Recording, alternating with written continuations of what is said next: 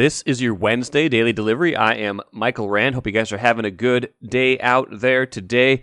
Lots to get to on the show. A lot of Gopher football on this show. Mike Brown-Stephens, wide receiver for the Gophers, will join me here in just a little bit. Had a great conversation with him on Tuesday out at the Big Athletic Complex over there. Just a lot of interesting stuff about him, including, if you had not forgotten, he is the nephew of John Legend, the excellent recording artist. And at one point in his life, he accidentally broke one of John Legend's Grammy Awards, the actual statue. So just a really fun conversation with Mike Brown-Stephens about that, but of course about football and other stuff along his journey. So I hope you enjoyed that. Randy Johnson, who covers Gopher football for the Star Tribune, will also join me on the show to talk a little bit more about the upcoming opportunity against Purdue, the 4-0 start, ranking now number 21 in the AP poll, number 23 in the coaches poll. So a lot at stake in this game at Huntington Bank Stadium on Saturday. A chance to go 5-0 and a chance to kind of keep this momentum rolling through the season. They've been very good so far this year, starting to make people believe, and this would be another step along that way. Also got to get to a Vikings quote at the end of the day today from, I took interest in Mark Craig's story on Eric Kendricks and the defense, and something from that struck me as something to watch going forward, so we'll peek in at that as well. First, though, what did I miss? Let's start with the Twins, just because I feel like this happens sometimes where I write something not entirely flattering about them. In this case, I wrote a blog post on Tuesday, I guess it was, about just the pitching and kind of how we didn't know how good we had it in 2019 when we were watching that team. And I know there's a lot of things went right that year. They hit 307 home runs. I think you might remember that. Set a major league record for home runs in a season that year.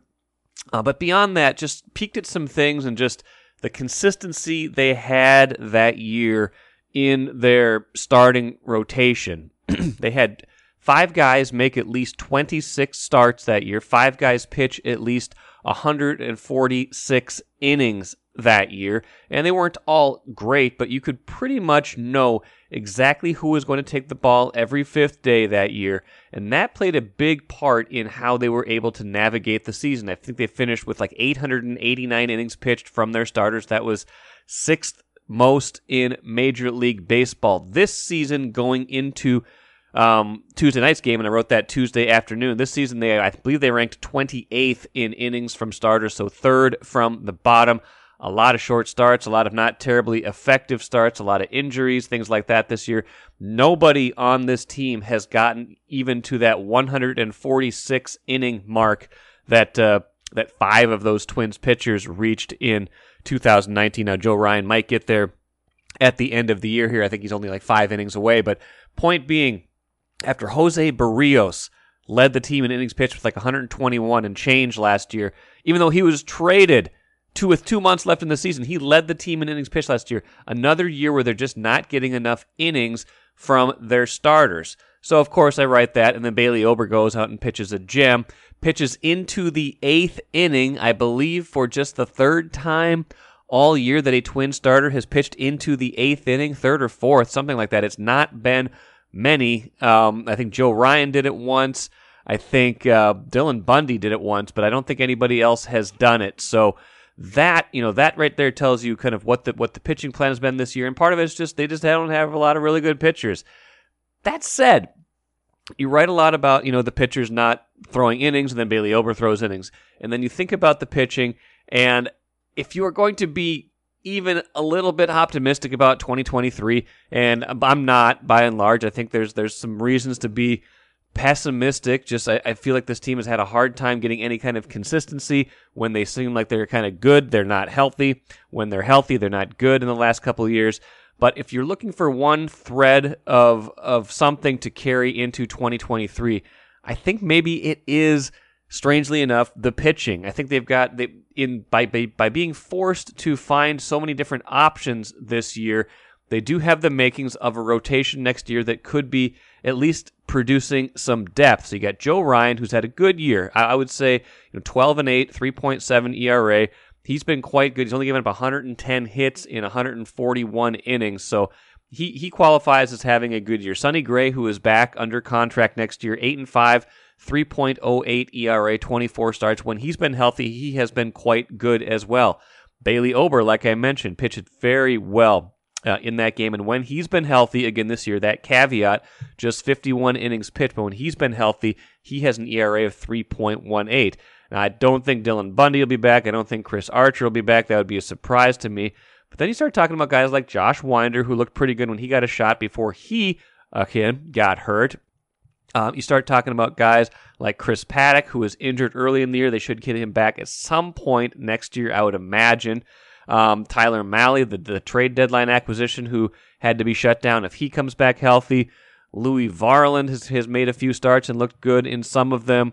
You're talking about maybe getting back some of these other guys. And talking about Kenta Maeda should definitely be back next season and recovered from his surgery. So you're talking about some options here. I don't know if that's the making of a great rotation, but you're talking about a lot of guys who have shown that when they are healthy, they can pitch okay. So I feel like if you are looking for just a little bit of optimism going into next year, strangely enough, it might be the starting pitching, and maybe they can get more innings out of these guys next year because they depend on them a little bit more, because they know they can pitch deeper, because they are actually good pitchers. So keep that in mind as you think about this offseason. Even as pessimism reigns, there might be some hope for the future.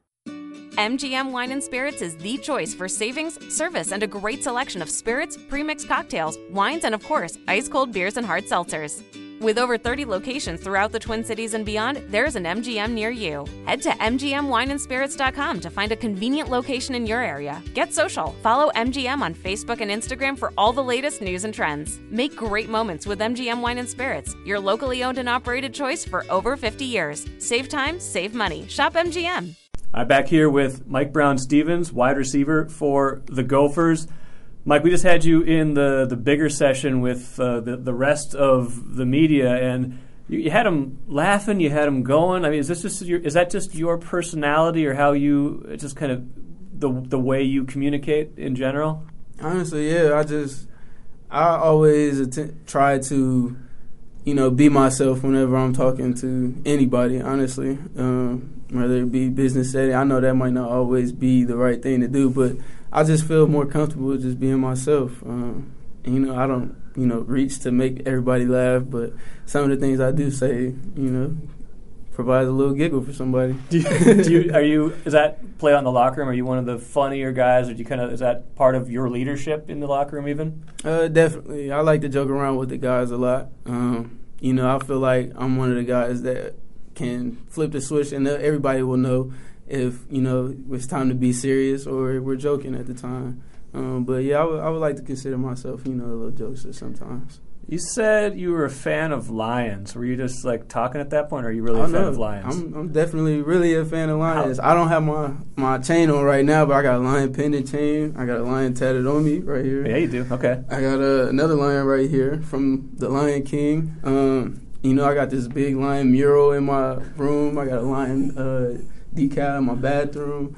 I got lions everywhere. So you weren't lying. Yeah, I wasn't lying. Oh, sorry. that was a good one. I'm a dad. I'm a dad. That's a dad joke. All right, my bad. Knee slapper. Yeah. I would ask you some football stuff here in a minute, but I'm sure we've been through this countless times. But nephew of John Legend, mm-hmm. we all know that. But how does that when you're related to somebody famous and you're famous yourself, you're related to other famous players too. How does that kind of family dynamic work out? Man, it's definitely a blessing. I would say it could be a curse, but it's only a curse for people who let it be. Because a lot of people, they'll come up to me and be like, you don't think people just use you for your uncle or the people you know? I'm like, how can someone use me for somebody they can't get to if I don't let them? Yeah. So, it's a blessing / a curse in that sense, but outside of that, it's just real cool always getting to, go out there and live, sort of a part of their life and seeing, just how, a bigger side of life, really. For example, I went out to Las Vegas when he was doing his residency back in May. And we were there I took one of my best friends, Trey Potts, our running back. Yeah, of course, yeah. Yep, so I took him out there with me, and it was me, him, his girl, and my girlfriend. And, you know, my uncle got us all a hotel where he was performing at. You know, just going out and getting front row seats to his show and watching everything going on behind stage. Seeing him take pictures with everybody, like meet and greets, and then, you know, just going out and having fun after the show and all types of stuff. And then we ended up going back to L.A. to his place the day after the show, and just, you know, just kicking it with him, and just in a $14 or $17 million house. And this is just crazy. Like, he got like 100-foot infinity pool. It's like all the stuff is really motivational, honestly. Yeah.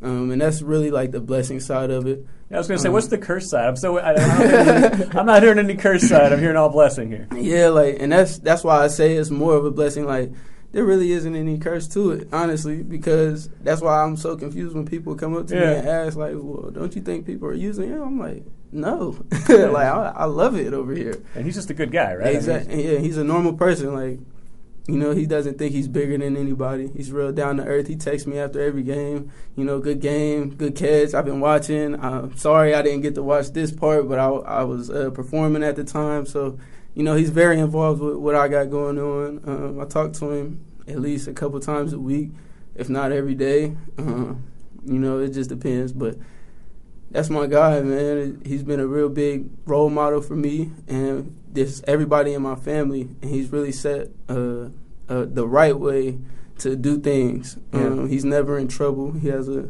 nice family and kids, and shows how to be a father and a public figure in the correct way. So that's definitely somebody I look up to.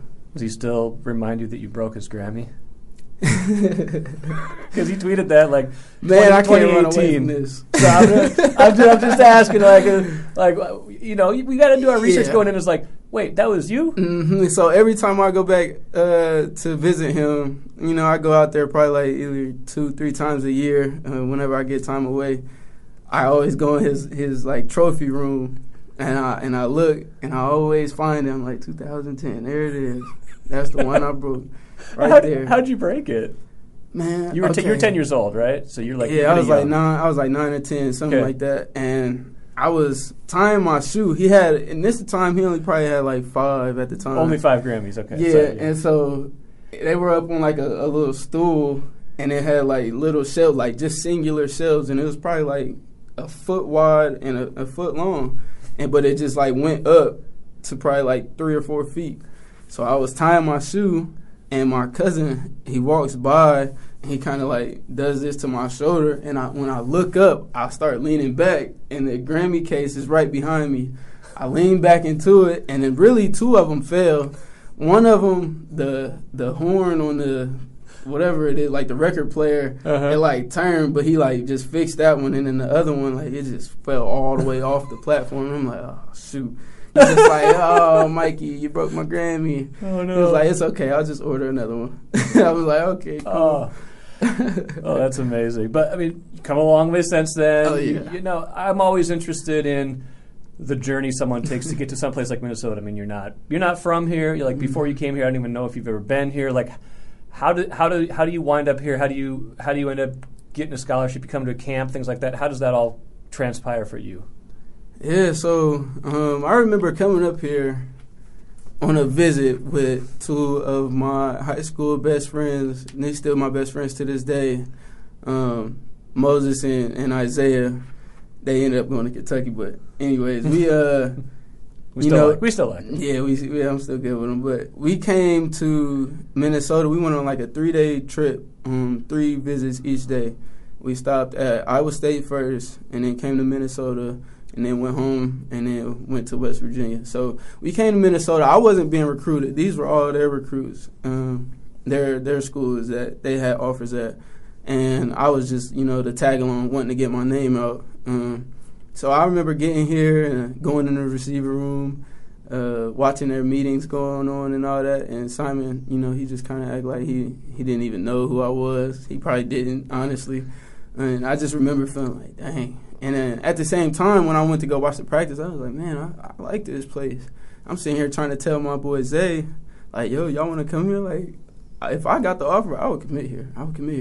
And I don't even think Fleck knows all this, honestly. But, I was telling them that, and they didn't even – I really wasn't even being recruited by them at the time. Coming to the end of the visit, I talked to – because, I talked to Fleck. All three of us, we were talking to him. And then we basically was just like, we're going to start recruiting more now, blah, blah, blah. I'm like, okay, well, whatever. So then we go home, and they just like, Rossi, he was my recruiter at the time, and he said, come to our camp. Make sure you get to our camp. We'll be there at Wilmington, and we're doing like a little satellite camp. So, just come through, come show out. So all throughout the rest of the spring, I'm just training, thinking about the camp. I'm like, all right, bet. This is like my first like big school that really wants me to go to a camp. So I go to the camp, and I remember I was wearing jersey number 198. And Coach Fleck, he came up to me. He was like, hey, man, you better put on a show. I was like, man, I'm going to put on a show. I got you. Don't worry. Just being kind of cocky or whatever. Right. So I go out there, I do my thing. And I remember Shiraki, he said he only remembered me by number 198. So he used to just call me that all the time when I got up here. He was like, 198, how's it going, blah, blah, blah. And so after the camp, a few days later, I got the offer. And, I was just happy. And then I came here. And I remember when I got the offer, I remember how I felt when I first came here on that visit with Moses and Isaiah. And then I came here for the Hyper Hangout sometime in like June, I think towards like the end of June, and talked to Coach Fleck, and we made it official after that weekend. So, and I feel like I made a good decision thus far. So it's been a journey. A few more things for you. This year you guys are 4-0. I don't even know what coaches say to you guys after the game. Like, we got to work on this, we got to work at that. Like, what? Like, what do you guys got to work on? I know there is, and I know that's not the attitude that you guys have. But like, I watched the game against Michigan State. I'm like, man, they got this thing locked down right now. And obviously, it's going to get harder. There's going to be adversity, but like, you guys got to feel pretty good. Like, what do they even have to complain about right now? What do they coach up right now? Yeah, every game, there's always, you never play a perfect game. I remember Coach Fleck, he showed us a video of Jerry Rice. And somebody asked him, did he, like, after all he's done, does he feel like he's, like, he's the best receiver of all time in the NFL. Do you feel like you've mastered your position? And Jerry Rice said no. And he was just showing that, there's something you can always get better at, no matter how dominant you are, no matter what the stats look like. And he literally was just like, I can go back and watch film and say, like, did I do the right technique when I was blocking? Or just something as little as that. So just getting back to the question, what do they have to coach us on? There's a lot of stuff that, we might have missed assignments on, or blocking the wrong person even though we blocked somebody. So the result doesn't show everything that happened in between the game. And you never know what, you messing up in this area would do in the next game. Maybe you mess up in the area of the next game and it'd be way more devastating and could change the game. So there's a lot of things that need to be coached up on, but it doesn't, like I said, it doesn't always show in the results. It kind of goes along with something Tanner Morgan said in the group setting too. I think he said complacency is the number one killer of success. Is that something you guys? That feels like it's something that gets repeated a lot with you guys, or that's maybe a mantra of this year's team as you kind of think about. Yeah, we're 4-0 right now, but we can't just be satisfied with that. Exactly. So we honestly, I don't look. Everybody knows we're 4-0. Like, everybody on the team, we all know we're 4-0. But I think this team, we have a good job. We do a good job in moving forward and taking it 1 week at a time, better than the past few teams that I've been on. Okay. As a collective, not saying that the past few teams, like, we didn't have people who did that and who were able to do that, but I'm saying as a full team, we've done a great job in just being able to move on and swallow everything that they're giving us as far as, this coaching and all this. A lot of teams would just be like, man, come on, man, we just, blew out a top 25 team. Like, they literally didn't score until the fourth quarter and blah, blah, blah. What more what do we have to do? You don't have nothing to say. But, right. We do a good job in just moving on and making sure that we are staying 1 week at a time and making that the main focus. A couple of things left for you. One, I think you talked a little bit in the group setting about kind of how you build trust with someone like Tanner Morgan, how, that comes over time, and it's not immediate, and sometimes it's just those reps and things like that. How do you define kind of the trust between a quarterback and a receiver? Honestly, it's just going out there and making plays. Whenever your name is called, because in practice you're not going to get called for every rep to, go out there and he's going to throw you the ball every rep. So it comes in because everything's on film. So just even if you're not getting the ball, he wants to see, are you going to win on this route? Yeah. Even if I'm not looking your way, are you going to win on this route? Can I trust that you'll always be open if this first read is not going to go how I want it? I know I have you back here. So just being consistent in what you're doing, catching the ball, and basically that's all it is to build trust. Is, the consistency of the things that you're able to do, and then built up over time comes that trust. And you also said selflessness is a big piece of this year's team, maybe even more so than other teams you've been on. Not that you've had selfish teams, not to say that, but just like a really good attribute of this year's team. How does that present itself on whether it's a practice day, whether it's game day? How does that play itself out? Yeah, and I feel like the reason why you have to be selfless, especially with this team, is because there's a playmaker everywhere. Whereas in the past, there might have been one or two guys that everybody wanted to see. Yeah. Even players on the team, man, I'm trying to see what Tyre, Rashad, or Chris is going to do this game. Right. And you've been here for those guys. Exactly. You saw them. And I was one of the guys that's just man, I can't wait to watch Tyler bait this game. Yeah. I'm not just a young guy. Right. Speaking from that mindset, but there was times where people were like that, and I just feel like you have to be open to everybody playing a part in the win, because there's playmakers everywhere. Everybody can do something great and special out on that field. So there's no room for being selfish, at all. So and at the same time, it brings the group together. When people see that you want to see somebody else win, it's infectious. They want to feel that too. And then once you really buy into it, it just becomes natural and it just happens. So that's one thing that really has been, coming out of me more and more each game. It's just man, I'm so happy to just for Mo when he was scoring touchdowns, and knowing that I could play a part in that, and just seeing him, going and doing his thing, that's super exciting for me. And Daniel Jackson, 2 touchdowns, in one game. I'm man, that's super. I'm super proud of that. I see him as a little brother. So, just seeing stuff like that is just super, super special to me. You guys have a lot of good things going right now. We'll see how it plays out against Purdue. If you have one, it's probably not one key to the game ever, but as you think about anytime you go into a Saturday, is there one thing you bring into it and say, hey, if we do this, we're going to win, or if we go into it this way, we're going to win? Yeah, just execute our game plan. That's from week to week. We just have to execute our game plan better than we executed the game plan last week. So that kind of goes into, what do they have to coach you on? Yeah. Maybe we didn't execute the game plan 100% last week, and we didn't. Not maybe, but we didn't. Maybe we did it 76%. Now, this week, we want to at least do it 77%. Strive for 100, but, at the end of the day, be better than we were last week. Awesome. Mike Brown-Stephens, appreciate your time, and good luck Saturday. Yes, sir. Thank you, man.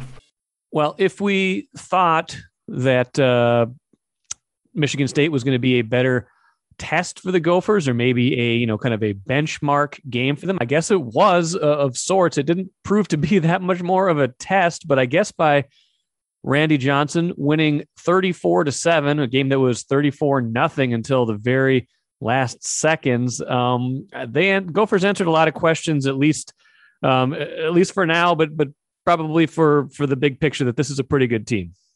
Yeah, I think that pretty much sealed it. It basically, you had to. It was easy to question who they had done this before to in the first 3 games of the non-conference season. You get in the conference play, and then you go on the road to a team that 2 weeks earlier was ranked number 11 in the country, and you spank them 34-7, and it was over in a hurry.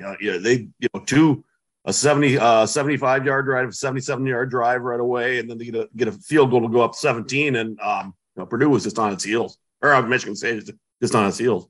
No, Tanner Morgan likes, he resists comparisons. I think sometimes he's very now focused and present focused on the next opponent. But I mean, he did, say this is about as comfortable as he's felt throwing the ball. He said that Tuesday, and this just looks a lot like 2019 Tanner Morgan, and probably no coincidence with Kirk Ciarrocca back as his coordinator and him just gaining all this experience. But I don't think any of us might have thought that he might look as good as he did against Michigan State. Yeah, it's interesting because, the last couple of years with Mike Sanford, Tanner said all the right things, and, he would take the blame on himself and everything. But clearly he's meshing with Kirk Ciarrocca a lot better than he did with Sanford as our offense coordinator. So he's the interesting thing Saturday was how he's been doing it all year, but how he spread the ball around in a big game like that. They're missing Chris Autman-Bell because of the injury, so he just each took it upon themselves to step up, and he found them. 10 different receivers catching the ball.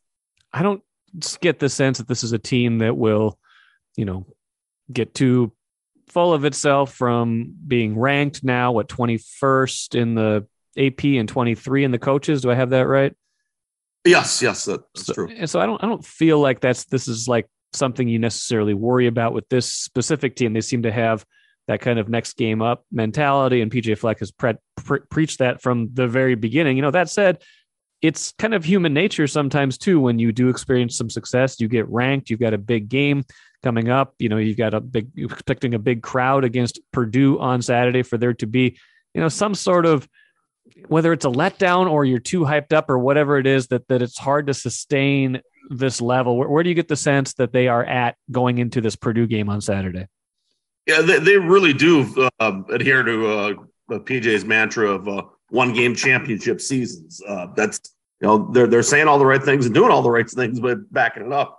They're going to hit some adversity this, going forward here. It's that, we don't know when that's going to come. It could come this weekend. They got a little bit of it with the loss of Autman-Bell.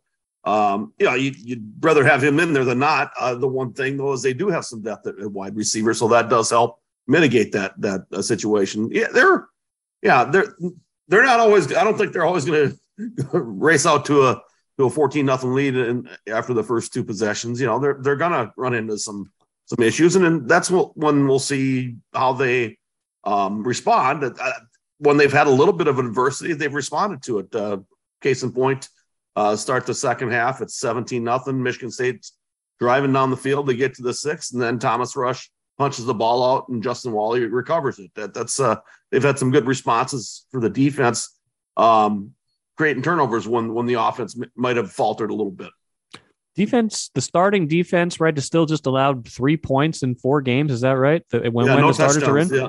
3 points to Western Illinois in the first half. I mean, obviously that's not going to continue the whole year, Andy, but this defense, again, like every kind of step they take forward, every time you do it again, especially against Michigan State, adds some credibility to it. What about this defense to you is so good? Because they did lose some players off of this defense. Yeah, I think it's depth. That's part of it. I was always concerned about the defensive line, how they were going to be losing, 2 NFL draft picks to the pros on the ends, and then a couple more big guys in the middle that were mainstays for 3-4 years. That's going to be, so far so good. Trell Carter stepped up in the middle. You're getting production out of a guy like Danny Strigow at the end. Hit an incredible interception, diagnoses a screen pass, and sticks his arm out, grabs the ball. That was a great play.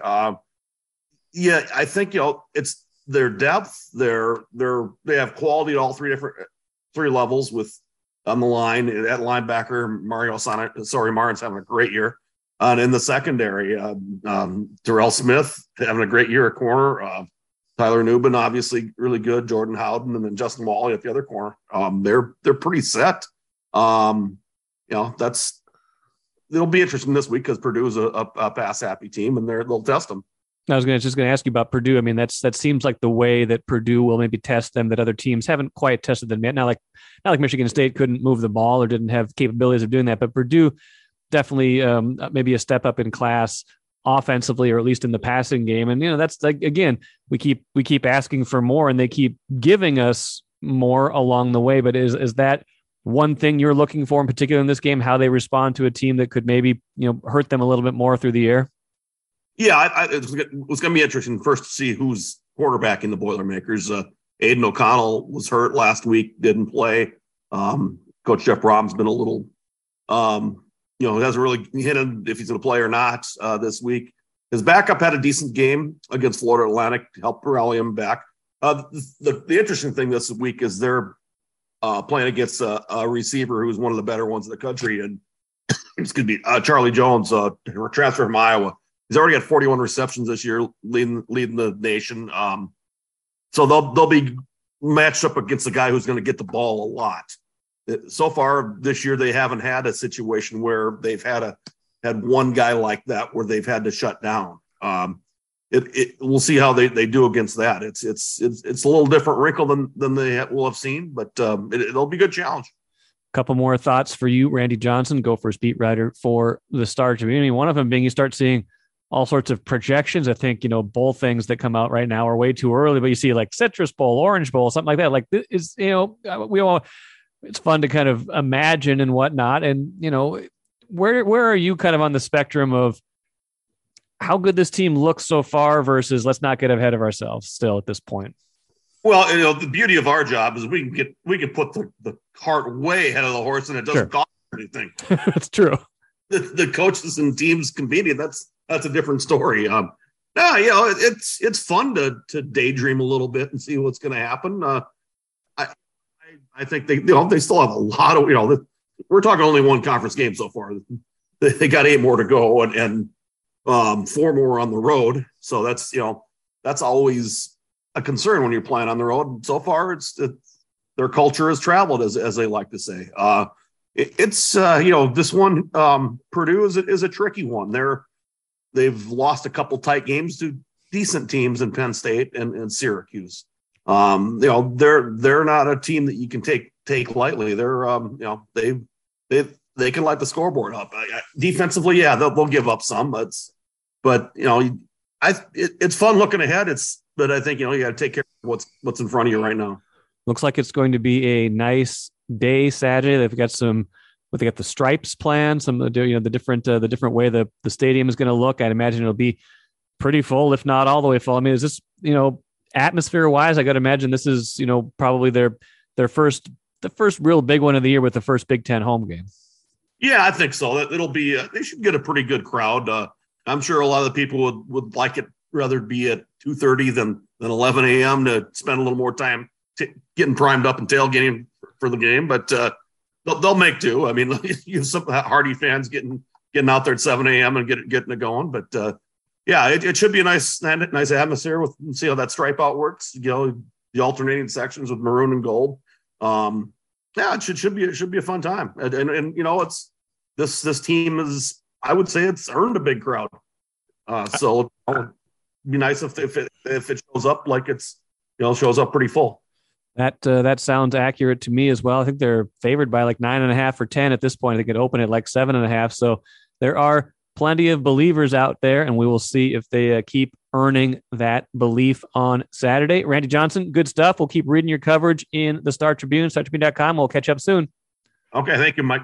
Now, I feel like the Gophers are taking a little bit of the spotlight, or at least taking a little bit of the pressure off of the Vikings, and I think that pressure on the Vikings would be much greater had they not pulled off that win Sunday against the Lions. And that brings me to the cooler. Like I said at the beginning, Mark Craig's story on the defense, on with some key Eric Kendricks quotes. Kendricks had a really good game Sunday, but Mark was wondering. He saw Vikings had no sacks, no knockdowns. Just in the closing minutes, only got to Goff one time. Jared Goff.